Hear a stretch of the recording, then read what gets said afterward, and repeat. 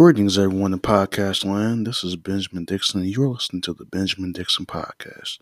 We biblically encourage you not only to serve the King Jesus, but to apply the Great Commission to your everyday lives. Today, we will be talking about you are created with a purpose. Our verse and chapter of focus today will be the book of Ephesians, chapter 2, and verse number 10. And three things specifically we're going to be talking about is you are created with a purpose. You're created to live in that purpose, and that you are God's workmanship. I pray the message will bless you, and that it will help you to see that God has created you for a purpose in this life. Peace. Greetings, everyone. This is Benjamin Dixon, and you're listening to the Benjamin Dixon Podcast. Today, we're going to be talking about purpose, and as you heard in our introduction, we're going to be talking about that from the book of Ephesians, chapter 2, and we're going to be looking at verse number 10. Here's the verse. For we are his workmanship, created in Christ Jesus for good works, which God prepared beforehand that we should walk in them. Now, just to give a context on what we just read, Paul is concluding this part of the second chapter of the book of Ephesians. He opens it with the Christian testimony, basically. And he says that we were dead in our sin, that Christ made us alive, and that basically because we're saved by God's grace, and that it was not our own efforts, it was not our own righteousness that God saved, it was God's grace. And basically Paul just talks about, how Christ has made us alive, and that we no longer live for ourselves, but live for God. And now that we understand that, I think Paul wants us to understand that we are not only God's workmanship, but we are also created in Christ Jesus for good works. That doesn't mean we're saved by good works. We're saved for good works. We're not saved by our good works. I hope everybody understands that. Hopefully one day on this podcast I'll get into more of why we're not saved by good works. Which Christ Jesus, this God prepared for us beforehand that we should walk in them. God wants us to walk in our purpose and walk in our calling, wherever it might be. And that he has, he's prepared us for it, and he's given us the tools necessary for us to do it. And let's get into our message today. You are created with a purpose. That's what our title is today. You are created for a purpose. Many Christians, including myself, have asked the following questions. What is God's purpose for my life?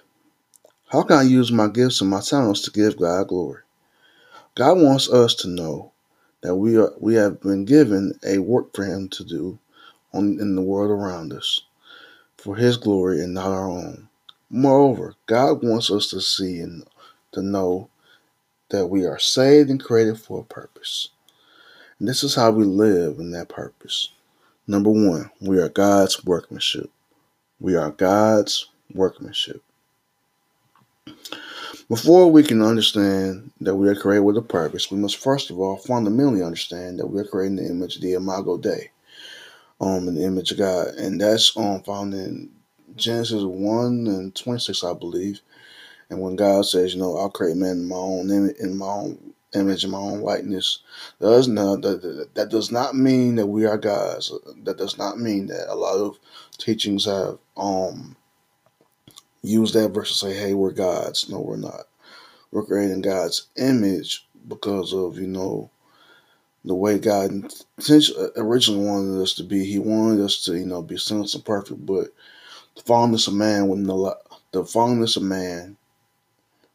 the sin of Adam and our own sin, we couldn't. The Lord didn't plan for that to be like that because he knew we would mess up. And because we're made in that image, we all have value, dignity, and purpose in this life. First Peter 2:9 tells us as Christians that we are a royal priesthood, a holy nation, people for God's possession, that we may proclaim the excellencies of him who called us out of darkness into his marvelous light. And since we are saved, we no longer live for ourselves. Rather we live as beacons of light for God's glory. And we are called to work for God while we live on this planet called Earth. And God wants us to know also in the book of Colossians that, everything is made by him, through him, and for him. That we're made to, worship him, to live for him, and to, live as kingdom people for his glory. And that brings me to my second point. We are created for a purpose. As Christians, we all are called to live rather for a greater purpose. God has called us to go and make disciples of all nations, Matthew 28. And we are also called to use our gifts to glorify God in every way possible. In Matthew 25, 14 through 30, you guys can read that for your own leisure time and hearing. Jesus tells his disciples a parable about a faithful and wise steward, being a faithful and wise steward of what God's given us, rather, so that when he comes back, we won't be like the other servant, and make excuses for our negligence in not serving him as we are. And if you don't know that story, over in Matthew 25, I'll give you like a short observation. Basically, like Jesus gives like the parable of the talents, and there's like the master and then the two different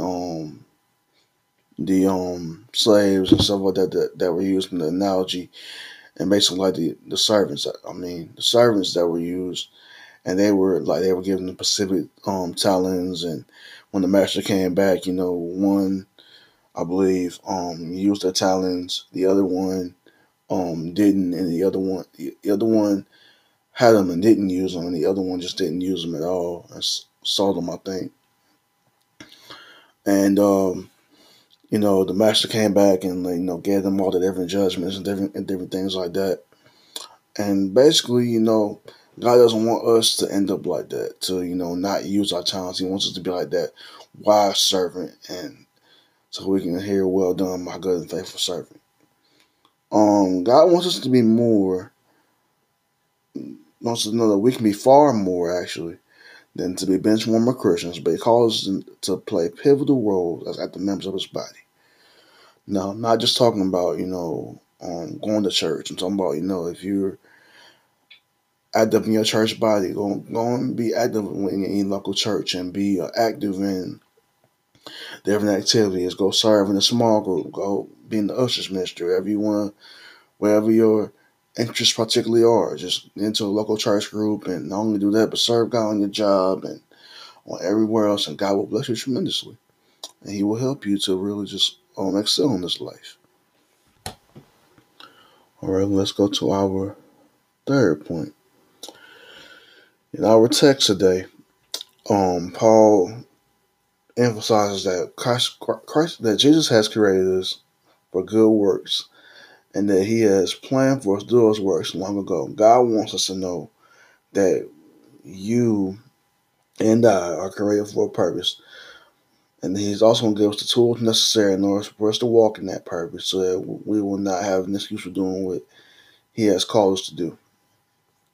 We are created to live in our purpose because Matthew 5 and 16 tells us to let our light so shine before men, so that when they see our good works, they will give glory to our Father which is in heaven.